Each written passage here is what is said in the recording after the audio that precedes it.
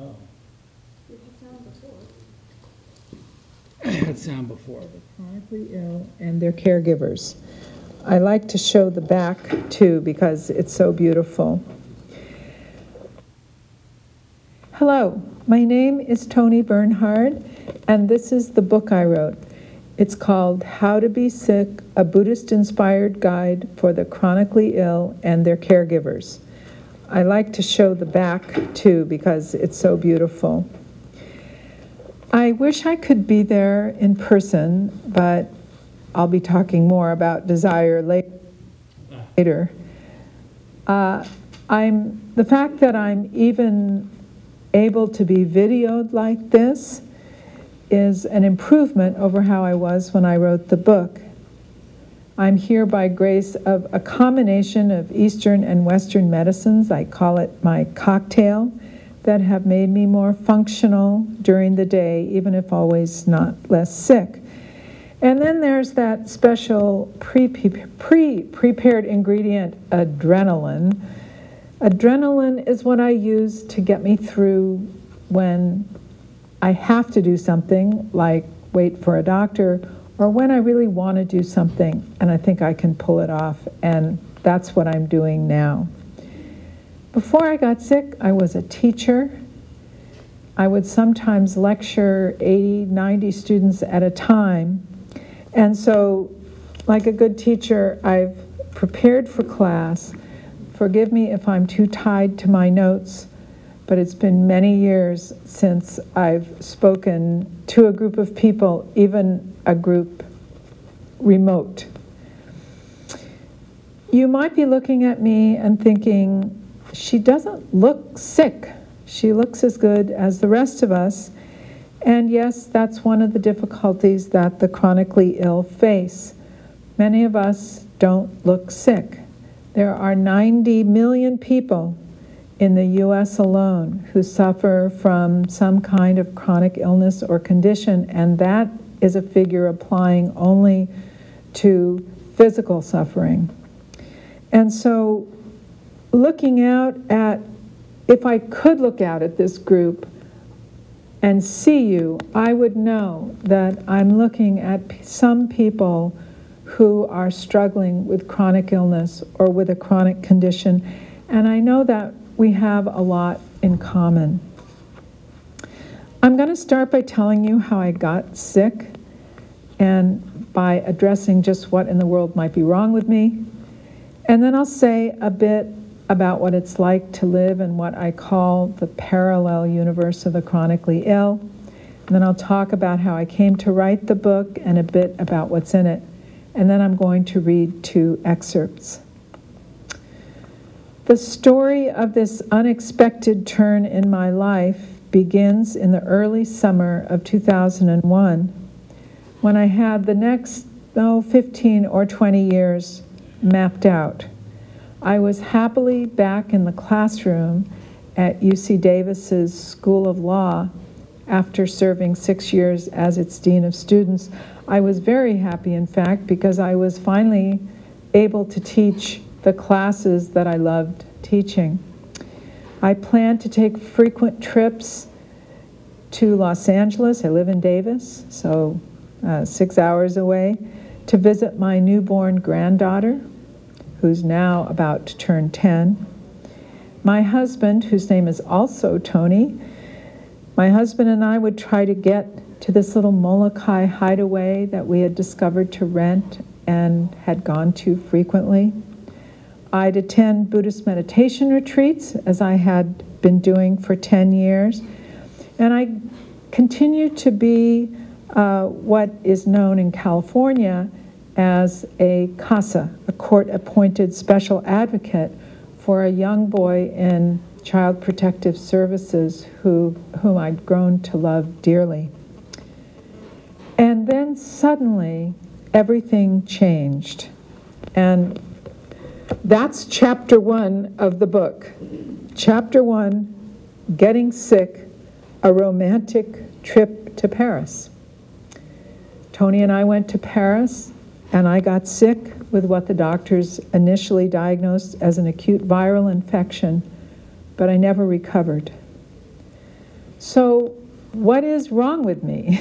I'd prefer to talk about the book, but I've learned from several radio interviews I've done that this is understandably what people want to know. What's wrong with you? Many years ago, I used to have terrible back trouble.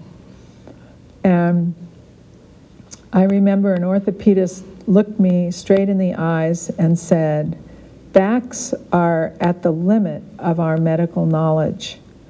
Well, there you have it. What's wrong with me really is at the limit of our current medical knowledge. Some people call it, some doctors call it, chronic fatigue syndrome. But experts in this field, and I've seen or consulted with almost all of them, no longer think chronic fatigue syndrome is one illness. They've begun to isolate 4 or 5 discrete illnesses or subsets. So when you say a person has chronic fatigue syndrome, it doesn't mean you know what's wrong with them. It's a mysterious illness, and even the CDC has said that it can be more debilitating than cancer and than AIDS. But unlike those 2 illnesses, the research money isn't there for CFS. There's more money spent each year on hay fever research than there is on CFS. And this is partly due to the ridiculous name that the CDC settled on back in the 1980s, I think, rejecting other names such as post-viral syndrome. People with a CFS diagnosis aren't just fatigued, they're sick. Everyone, sick or healthy, is fatigued at times. But except for the fever, just imagine how you feel when you have the flu. The aching body, the dizziness, the cognitive struggles, the need to collapse onto the bed every few hours. Well, that's me. That's how I feel all the time. So do we have any clues? Well, I mentioned those 4 to 5 discrete subsets of CFS. At some future date, those subsets will be given names and the phrase chronic fatigue syndrome will become obsolete. An expert at Harvard puts me under one subset, expert at Stanford under another, and there's now even a third possibility. So first, Harvard.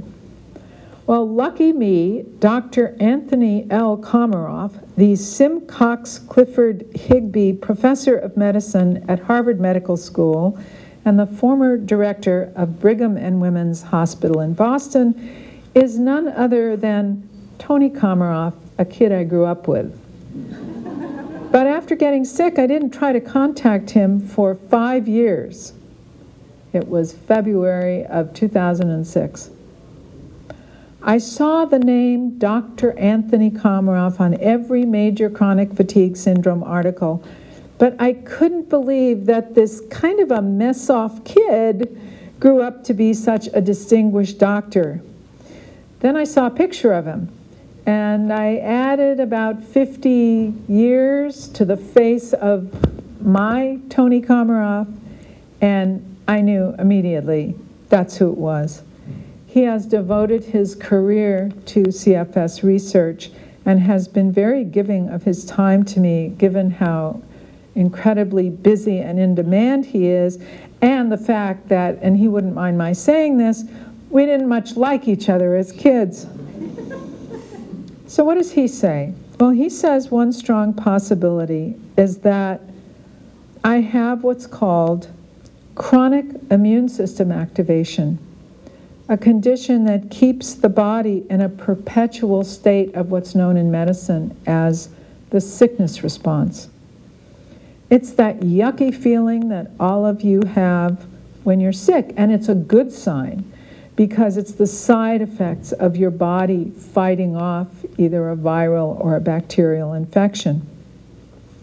There's an infectious disease doctor at the UC Davis Med Center who concurs with this possibility, and the way he put it to my husband and me, is that it's as if my immune system is stuck in the on position. In other words, it went on like a good immune system to fight the virus in Paris, but then it didn't return to normal. And if this is what's going on with me, I guess I could say I need, in effect, to be able to push a reset button. We just don't know how. How about Stanford? Well, for 2 years, I was under the care of an infectious disease doctor who thought that the cause of my continued sickness was a reactivation of one or more childhood viruses, just in the way that chickenpox can come back as shingles. In my case, based on my blood work, the virus is childhood roseola, which is known in the adult population as HHV6, and also possibly Epstein-Barr virus, the cause of mononucleosis. These are viruses that lay dormant in healthy adults, but his thinking is that the acute virus I got in Paris triggered their reactivation, which has left my body in a constant low-grade war against them, again, in a state of sickness response. And now there's a third possibility. Just in the past 12 months, evidence from 2 published papers, the first in Science Journal and the second a study done by the FDA, the NIH, and Harvard Medical School, points to a connection between chronic fatigue syndrome and one or more leukemia-related retroviruses. The first paper found what's known as the XM retrovirus in 67% of CFS patients it studied, and the second, just published paper found a related retrovirus in 87% of CFS patients as compared to 7% in healthy control groups. 87%. And these are leukemia-related viruses, not comforting, especially to me, whose father died of leukemia. Thank goodness I was negative in preliminary tests for the XM virus, but we don't know about the viruses that were the subject of the second study. So we're back to where we started. What's wrong with me? It's really at the limit of our current medical knowledge. So what is life like in the chronic illness lane? As the months went by and I didn't recover, I felt as if I'd entered a parallel universe that I didn't know existed. And one reason this universe is largely invisible is that many people with chronic illnesses and conditions, even those that are life-threatening, simply don't look sick. I should qualify that. The people who are with us all the time know those subtle differences in our demeanor when our symptoms intensify. My husband can always tell when it's time to whisk me away if I'm talking to someone. He sees that. But to other people, I look fine. And even those whose conditions are not invisible inhabit this parallel world. I can think back to countless students who I met over the years, especially when I was in the dean's office, who were visibly sick or visibly disabled. I did everything I could to help them, but I didn't fully appreciate the tough and relentless challenges they face every day, not until it happened to me. So what are some of the experiences we share in this parallel universe?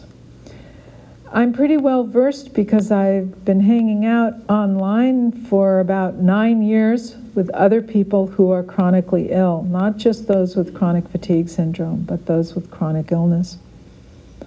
For one thing, we often feel that it's our own fault that we got sick, that it's some personal failing on our part. We live in a culture that worships at the altar of wellness, It's okay to get sick, but then you're supposed to get better. It's what people expect of you. It's what I expected of myself. Every night when I would go to bed, I would expect to wake up feeling like my old self, even though for weeks and then months and then years, it just hadn't been the case. Many of us feel as if we've let our family and friends down. I used to sob to my husband that I'd ruined his life, again, as if it were my fault. Some of us have had to adjust to a life of relative social isolation as many of our friends slowly drifted away. We also get frustrated by the lack of understanding in the general public and often the medical community about the nature of chronic illnesses and conditions. After I was interviewed on a local NPR show out of Sacramento, I got an email from a listener telling me that he didn't want his tax dollars going to support an amotivational slacker. I just like the phrase, amotivational slacker. And people with chronic pain conditions sometimes get labeled at the ER as drug seekers and are denied much needed relief that they could get from pain medication if they happen to show up at a time when their regular doctor is not available to vouch for their illness or condition. We grow weary of the inordinate amount of time we must spend in the healthcare system. Even with its many well-intentioned and compassionate inhabitants, it's still a club we never asked to join. Peopled by physicians and physicians' assistants, and nurses and receptionists and medical students, and then the lab technicians and the automated voices at the end of the phone, and all the other people in the waiting room who share the need to be in this club. Oh, and don't forget to break doctors down into residents and attending physicians, because you can wait an hour or more to see the resident and then have to wait another hour or more to see the attending. At least between the time that you see the resident and the time that the attending comes in the room, comes to see you, you're in an exam room where I've become quite adept at turning this 1/3 size bed into something like you'd see at Club Med or something. I think that, I was thinking this over, and I believe that ENT, ear, nose, and throat, and the infectious disease, an infectious disease at UC Davis and infectious disease at Stanford are in a 3-way tie for the record. 3 hours of waiting before the attending came in to see us. And I mention this because it's not uncommon for people who are chronically ill to feel so much worse for days after the very undertaking that we'd hoped was going to make us feel better or improved. Finally, many of us share the dilemma of how to present to the world. Should I have spruced myself up? Well, I did a little bit. Spruced myself up and just to try to look my very best today. I could have put on makeup and lipstick, and then I'd risk having people say, well, she can't possibly have written a book called How to Be Sick. Or should I have let my clothes and demeanor reflect how I feel? And then risk feeling that I'm not doing enough to lift my spirits. This is a dilemma that others have mentioned on the internet. It's very common. Caretakers are faced with their own set of stressors. I'm sure that if I were looking out at you in person, I'd be looking at some caretakers out there.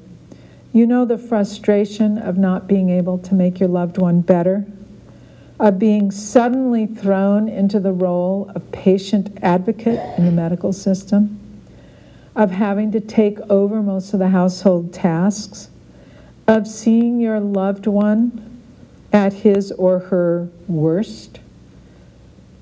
What you see now is not what my husband is going to see later in the day as a result of my having done this.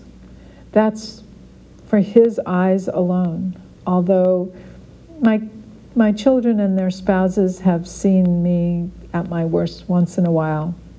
Mostly I try to hide it from them. And then for caregivers, there's the sudden isolation as the result of losing your spouse or partner or loved one out in the world. The last has been very hard on my husband. Those of you with partners, think of that juicy party post-mortem in the car on the way home where you get to debrief each other. And, you know, it's, oh, did you see how much he drank? Did you see, I couldn't get a word in edgewise how fast she talked. Or it might be, what a lovely couple they were. Why don't we see if we can have them over for dinner? Well, we've lost that. For the most part, when my husband goes out, he goes out alone. And when he goes back east or travels down to Phoenix where we have old friends, he goes alone. It's hard, I can tell. You know, being chronically ill and being a caregiver can both feel like full-time jobs that we didn't train for and we weren't prepared for. Writing this book has helped me tremendously because it's taught me that no matter how sick I feel and how difficult my circumstances may be, with the right tools and guidance, I can find a measure of peace and even joy in this hand I've been dealt. I like to say that learning to live gracefully and purposefully with chronic illness is an acquired skill. Actually, learning to live that way, even when you're healthy, is an acquired skill. So let me say a few words about how the writing of the book came about and what's in it, and then I'll read 2 excerpts. Before I got sick, I'd been a practicing Buddhist for 10 years. In 1996, I attended one of the last retreats led by the late Ayya Khema.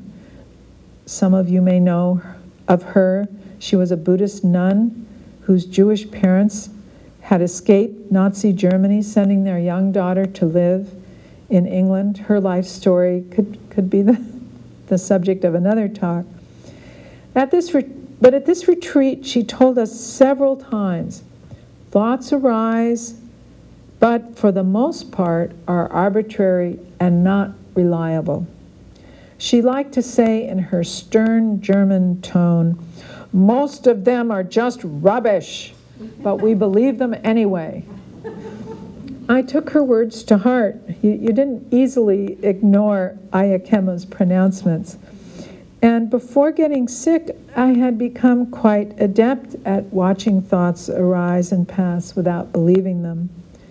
But put me in the sick bed all day, and suddenly my thoughts seemed anything but rubbish, and I believed every one of them. I've ruined Toni's life, my fault for getting sick, I've let my family down, my granddaughter won't grow to love me because she can't see me very often. Despite all those years of Buddhist training before I got sick, I fell into alternating states of denial, anger, self-blame, and occasionally despair. But slowly and surely, I began to find my way back to the Buddha's teachings and the many practices I'd learned in those years before I got sick. Just saying that brings tears to my eyes. At first, I took up these practices just to cope, a kind of desperate, whatever gets you through the night feeling. But after some months, I began to use them to cultivate equanimity and even joy. Some months after that process, one day I reached for my laptop. I actually call it my bed top. And I opened a new document and I wrote, "How to be sick." Yes, the title came first. I think that's unusual in a book, but the title came first. And I stared at the screen and thought, boy, what a great idea to write a book, to help others, use the Buddhist teachings. Too bad I'm too sick to write it. I hit save and I closed the document. But obviously I did write it, lying on my bed, laptop on my stomach, notes strewn about the blanket, my printer within arm's reach. With the exception of a book by Byron Katie, the only sources I used in this book were notes I'd taken from books that I read before I got sick, notes I'd taken from teachers' talks at retreats, and from my memory. Some days I'd get so involved in a chapter that I'd work too hard, and then I wouldn't be able to work for days or weeks. And there were also periods where I was just too sick and it would be left untouched for months. And there were times when I thought I would never get it finished and that I would just toss it. But I kept going and managed to get it done. I think of the Buddha the way the Dalai Lama does, as a great psychologist. The Buddha understood that everyone's life has its mixture of joy and suffering. He focused on suffering because it's a truth about life that we tend to ignore or turn away from. As many of you know, it comes from the Pali word dukkha, which really means dissatisfaction with the circumstances of our life. In the First Noble Truth, the Buddha simply stated that despite our best efforts to avoid it, everyone has their share of dukkha, both physical and mental, meaning we're all dissatisfied in some way with our life. To quote the latest celebrity Buddhist, you can't always get what you want. Or I guess I should say want. For one thing, we're in bodies, and bodies get injured and sick and old, despite the barrage of advertising claims to the contrary. This dissatisfaction, this dukkha, for me, has included this illness. For you, it could be frustration on the job, problems in a relationship, can't find your car keys, the dog barking next door. Everybody experiences dukkha. We're all dissatisfied with some of the circumstances of our life, unless we're enlightened, of course, and that is my own personal definition of enlightenment. Not being dissatisfied in any way with the circumstances of my life. Just imagine for a moment not being dissatisfied in any way with how your life is going. Just opening your heart and mind to the unpleasant stuff, in addition to the pleasant stuff, giving up all longing for your life to be other than it is. Just for a moment, drop all that desire. What a relief, eh? Of course, those wants and don't wants, which is the phrase I use for desire or craving, they're going to almost pop immediately back into your mind. They have into mine, but it's a taste of freedom. And it's a taste for me that lingers and inspires me to keep working at it. And that takes me to the book, because all the practices in the book, whether Buddhist or not, are designed to help us not make our suffering, this dissatisfaction, worse by craving for things we have no control over to be different. In fact, that's the Buddha's second noble truth, that the origin of dukkha is this constant craving for our life to be other than it is. Sometimes instead of the word suffering, the word anguish is used because it's associated with the mind, not the body. And this is an important distinction that the Buddha made when he said in the third noble truth that we could reach the end of suffering. He meant suffering in the mind. The Buddha himself suffered from great bodily pains at times, but he showed us that we need not add mental suffering, or think of it now as mental anguish, to that bodily suffering. The bottom line is we have the life we've got with its unique configuration of joy and suffering. We can't always get rid of bodily suffering, the aches, the pains, and the like. But we need not add mental suffering. That's the heart of the book, learning to work with painful mental states, to loosen the tight-fisted grip. That's how I think of them, as having a grip on me. And by painful mental states, I'm referring first to stressful thoughts, and second, to painful emotions. Sometimes people call them negative emotions, but I don't like that word because I don't like the judgment implied. So, first, stressful thoughts. The book contains several practices, some Buddhist, some not, that specifically help us question the validity of these thoughts, even though we may think their truthfulness is set in stone. And you don't have to be sick to benefit from this practice, that's for sure. Here I'm referring to the elaborate stories we spin about our lives and our future that have little or no basis in reality. For me, I'll never do anything useful again. No one but Toni cares that I'm sick. Well, I know you've all got plenty of stories that you spin about your own life and then convince yourself that they're true. I've been helped tremendously here by Byron Katie's simple technique for questioning the validity of our stressful thoughts. Because, as Ayakema said, most of them really are rubbish. There's a chapter in the book devoted to her work, and she's not Buddhist, by the way. I've also been helped by a couple of Zen practices that keep me questioning the truthfulness of my assumptions. Am I sure? I'm always asking myself, thanks to Thich Nhat Hanh. Am I sure the doctor I saw doesn't care about me? Maybe he's terribly overbooked today. Am I sure my friend has lost interest in me? Maybe she has problems of her own.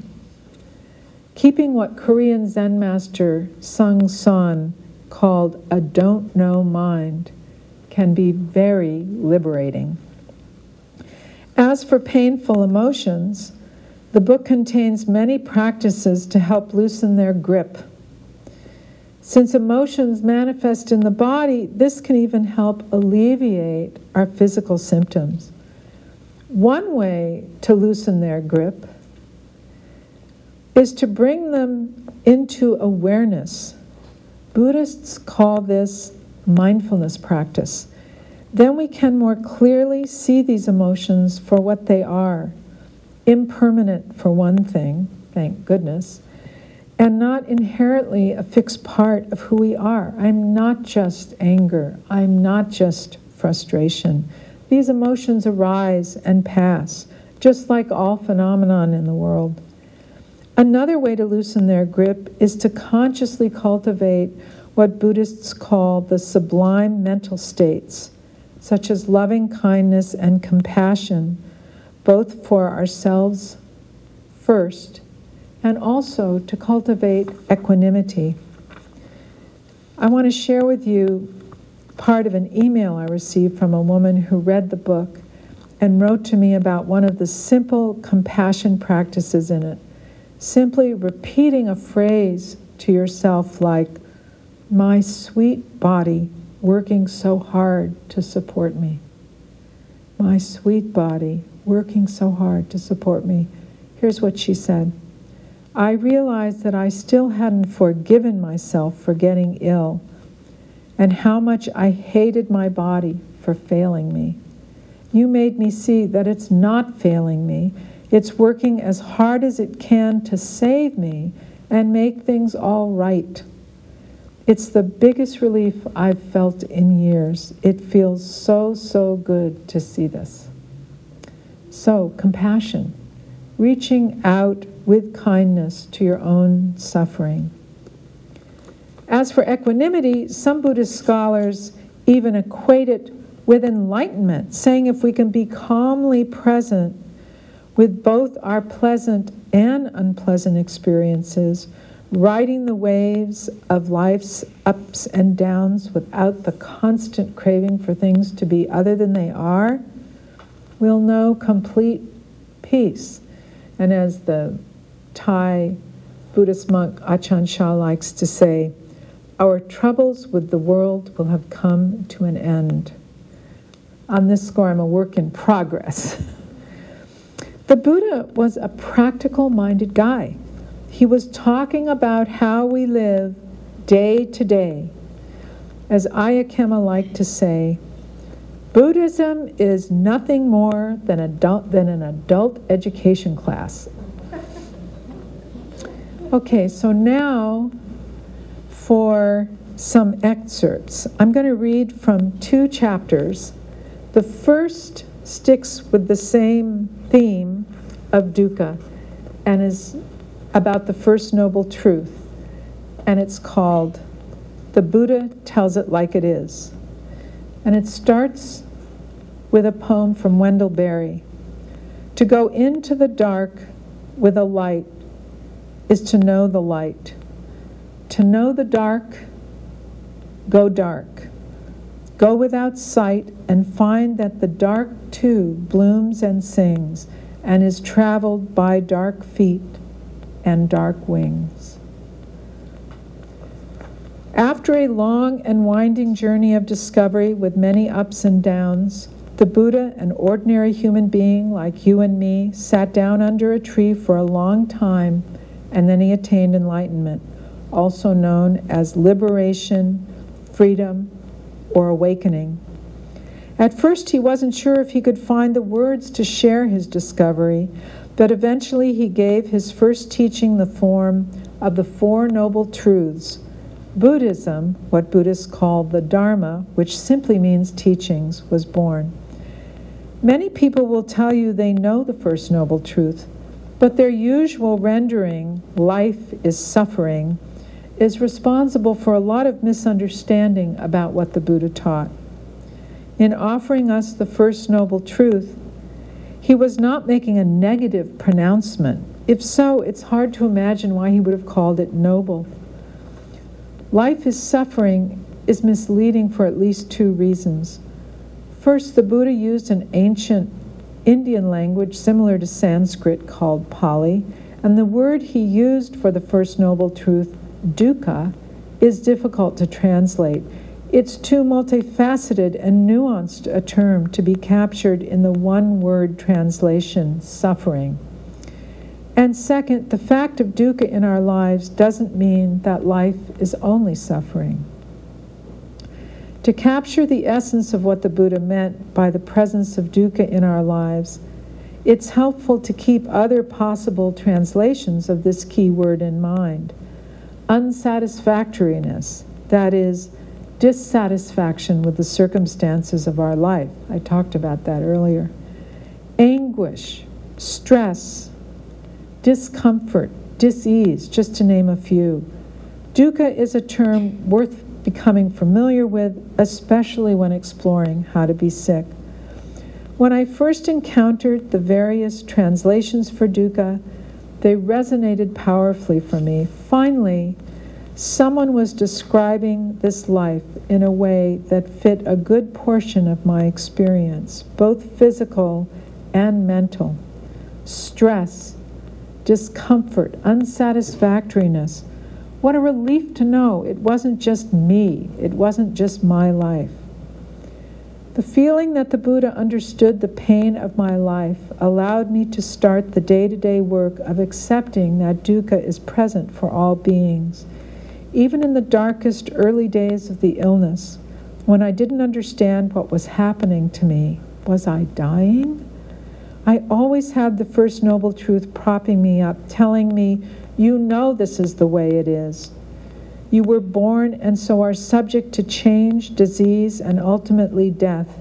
It happens differently for each person. This is one of the ways it's happening for you. I'll never forget listening to Spirit Rock teacher John Travis giving a talk on a 10-day retreat. He suddenly stopped talking and slowly scanned the room, making eye contact with every single one of us. Then very gently he said, I know you. We all know each other. We've all had our hearts broken by the relentless search to avoid suffering. I would only add that this relentless search just brings more suffering because dukkha is an aspect of existence for all living beings born into this world. The First Noble Truth, the fact of dukkha, helps me accept being sick because that fact tells me my life is as it should be. Our life is always all right, says Zen teacher Charlotte Joko Beck. There's nothing wrong with it, even if we have horrendous problems. It's just our life. She points out that the second part of the word suffer is from the Latin verb which means to bear, and the first part is from the Latin word that means under. Taking this view, dukkha is not about life bearing down on us from the outside, but instead dukkha is an internal phenomena of bearing life up from underneath. Joko Beck writes, so there are two kinds of suffering. One is when we feel we're being pressed down, as though suffering is coming at us from without, as though we're receiving something that makes us suffer. The other kind of suffering is being under, just bearing it, just being it. Just being life as it is for me has meant ending my professional career years before I expected to, being housebound and even bedbound much of the time, feeling continually sick in the body, and not being able to socialize very often. Using Joko Beck's teaching, I was able to use these facts that make up my life as a starting point. I began to bow down to these facts, to accept them, to be them. And from there I looked around to see what life had to offer, and I found a lot. So there's more to this chapter, but I'm going to stop here because with the time that's left, I want to read from another chapter. And this is a chapter on the Tibetan Buddhist practice, a compassion practice called Tonglen. And the name of the chapter is Tonglen, Spinning Straw into Gold. And it begins with this poem from the Zen monk Ryokan. Oh, that my monk's robe were wide enough to gather up all the suffering people in this floating world. Tonglen is a compassion practice from the Tibetan Buddhist tradition. Nonetheless, I find that Ryokan's Zen poem captures for me its essence. Of course, they're both inspired by the example of the Buddha. When I first got sick, it didn't take long for me to accumulate a collection of healing CDs from a variety of spiritual traditions. They had one thing in common. I was instructed to breathe in peacefulness and healing thoughts and images, and to breathe out my mental and physical suffering. In Tonglen practice, however, the instruction is to do just the opposite. We breathe in the suffering of the world and breathe out whatever kindness, serenity, and compassion we have to give. It's a counterintuitive practice, which is why the Tibetan nun and teacher Pema Chodron says that Tonglen reverses ego's logic. Tonglen practice was brought to Tibet from China, brought to Tibet from India in the 11th century as part of a group of teachings known as the 7 Points of Mind Training, a collection of 59 slogans for practicing the path of compassion. The practice of Tonglen is described in the slogan this way: train in taking and sending alternately. Put them on the breath. Well, those two sentences don't give us a lot of guidance, but for hundreds of years, this slogan, along with the other 58, has been a favorite subject for commentary by Tibetan masters. And these commentaries flesh out the meaning of each slogan. So Tonglen becomes breathe in the suffering of others, breathe out kindness, serenity, and compassion. We are, in effect, breathing out the sublime states of mind, which I talk about in another chapter. I had learned Tonglen before getting sick, but I didn't use it very often. Now it's my principal compassion practice. My bond with Tonglen occurred on the first day I returned to work 6 months after getting sick in Paris. Like everyone else around me, I couldn't believe I wasn't well enough to continue with my profession, at least on a part-time basis. So a half hour before my scheduled class, Toni dropped me off at the front door of the law school. It was the second week of January 2002. I took the elevator up one floor to my office. I was to teach marital property to second and third year students. As soon as I sat down in my office chair, I knew I was too sick to be there. I began to panic, so I lay down on a couch in the office. Unexpectedly, my thoughts turned to the millions of people who must go to work every day, even though they're sick. I realized that many of these people were in a worse position than I was. If they didn't go to work, they wouldn't be able to pay the rent or buy food for their families. I'd been in the workforce for dozens of years, but had never before thought about people being forced to work while sick. As I was contemplating this, I began to breathe in their suffering, which as a sick person now included my own suffering. Then I breathed out what kindness, serenity, and compassion I had to give.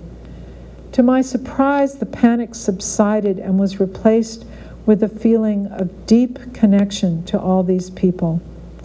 Even more astonishing was the realization that, sick as I was at that moment, and as preoccupied as I was about the task awaiting me in less than 10 minutes, there was some kindness, serenity, and compassion inside me to send out to others on the out-breath.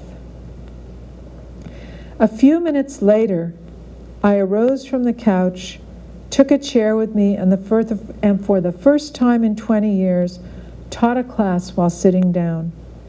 For the next 2.5 years of part-time teaching, I used Tonglen in my office, followed by adrenaline in the classroom to get me through the work week.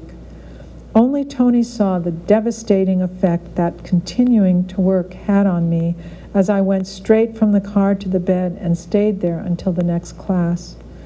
When I think of those years, Tonglen and that couch in my office are inseparable in my mind. I don't know how I would have survived without both. After that first day back at work, I began to use Tonglen all the time. I'd use it while waiting for the results of medical tests. It took me out of my small world, out of exclusive focus on my illness, and connected me with all the people caught up in the medical system who were anxiously awaiting the results of tests. It never failed to amaze me that no matter how worried I was, there was always some serenity, some good wishes, some compassion inside me to send out to others in the same situation. Finding our own storehouse of compassion is the wonder of Tonglen practice. Gradually, the fear over my test results would diminish, and I could wait with equanimity to see what the world had in store for me next. I love that Tonglen is a 2-for-1 compassion practice. The formal instruction is to breathe in the suffering of others and breathe out kindness, serenity, and compassion. But the effect of repeated practice is that we connect with our own suffering, anguish, and stress. So as we breathe in the suffering of others concerning a struggle we share with them, we're breathing in our own suffering over that struggle. As we breathe out whatever measure of kindness, serenity, and compassion we have to give, we are offering those sublime states to ourselves too.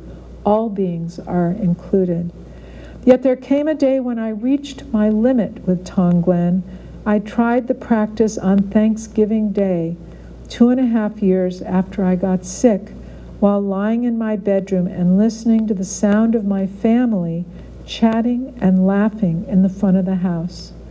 I tried breathing in the sadness and sorrow of all the people who were in the same house as their family on Thanksgiving, but were too sick to join in the festivities. It was too much. I couldn't hold everyone's suffering without crying, so I cried. But 4 years later, in a similar circumstance, the practice worked. My second grandchild, Camden Bodhi, was born in September 2007. I hosted a welcoming party for her that, as it turned out, I could not attend. When I set the plan in motion in the spring, I was halfway through a year-long experimental antiviral treatment that appeared to be working. But 6 months later, on the day of the party, I was too sick to take the hour-long trip to Berkeley. I lay in bed that day thinking about friends and family who'd gathered to celebrate my granddaughter's birth, and I was overcome with sorrow. First, I tried mudita practice, which is the subject of an earlier chapter, cultivating joy in the joy of those who were there. It helped, but I continued to feel sad and disheartened by thoughts about the good time. I had thoughts about the good time I was missing and the feelings I had that I'd let others down. So I turned to Tonglen. I breathed in the suffering of those who were unable to be with their families on a special day of celebration. As I did this, I was aware I was breathing in my own sadness and sorrow. But unlike that Thanksgiving Day, I was able to hold the suffering, to care for it without feeling overcome. I then breathed out kindness, serenity, and compassion for them and for myself. The connection I felt with all those people was powerful and moving. If you feel hesitant to try Tonglen for fear that breathing in other people's suffering could overwhelm you, you're not alone. Here's the response given by the eco-philosopher and Buddhist scholar Joanna Macy when that very concern was raised at a Spirit Rock workshop. First, she assured the woman asking the question that her capacity to hold others' suffering was greater than she imagined. Then she said, "If you really could alleviate all the suffering in the world by breathing it in, wouldn't you?"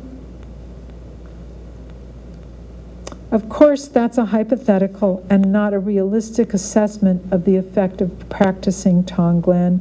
Indeed, at times we may cry in response to breathing in the suffering in the world. but it's compassionate crying, a perfectly appropriate response. And those moments when we can hold the suffering of the world on the in-breath and breathe out whatever kindness, serenity, and compassion we have to give are like turning straw into gold. Well, thanks so much for listening to me talk and listening to me read.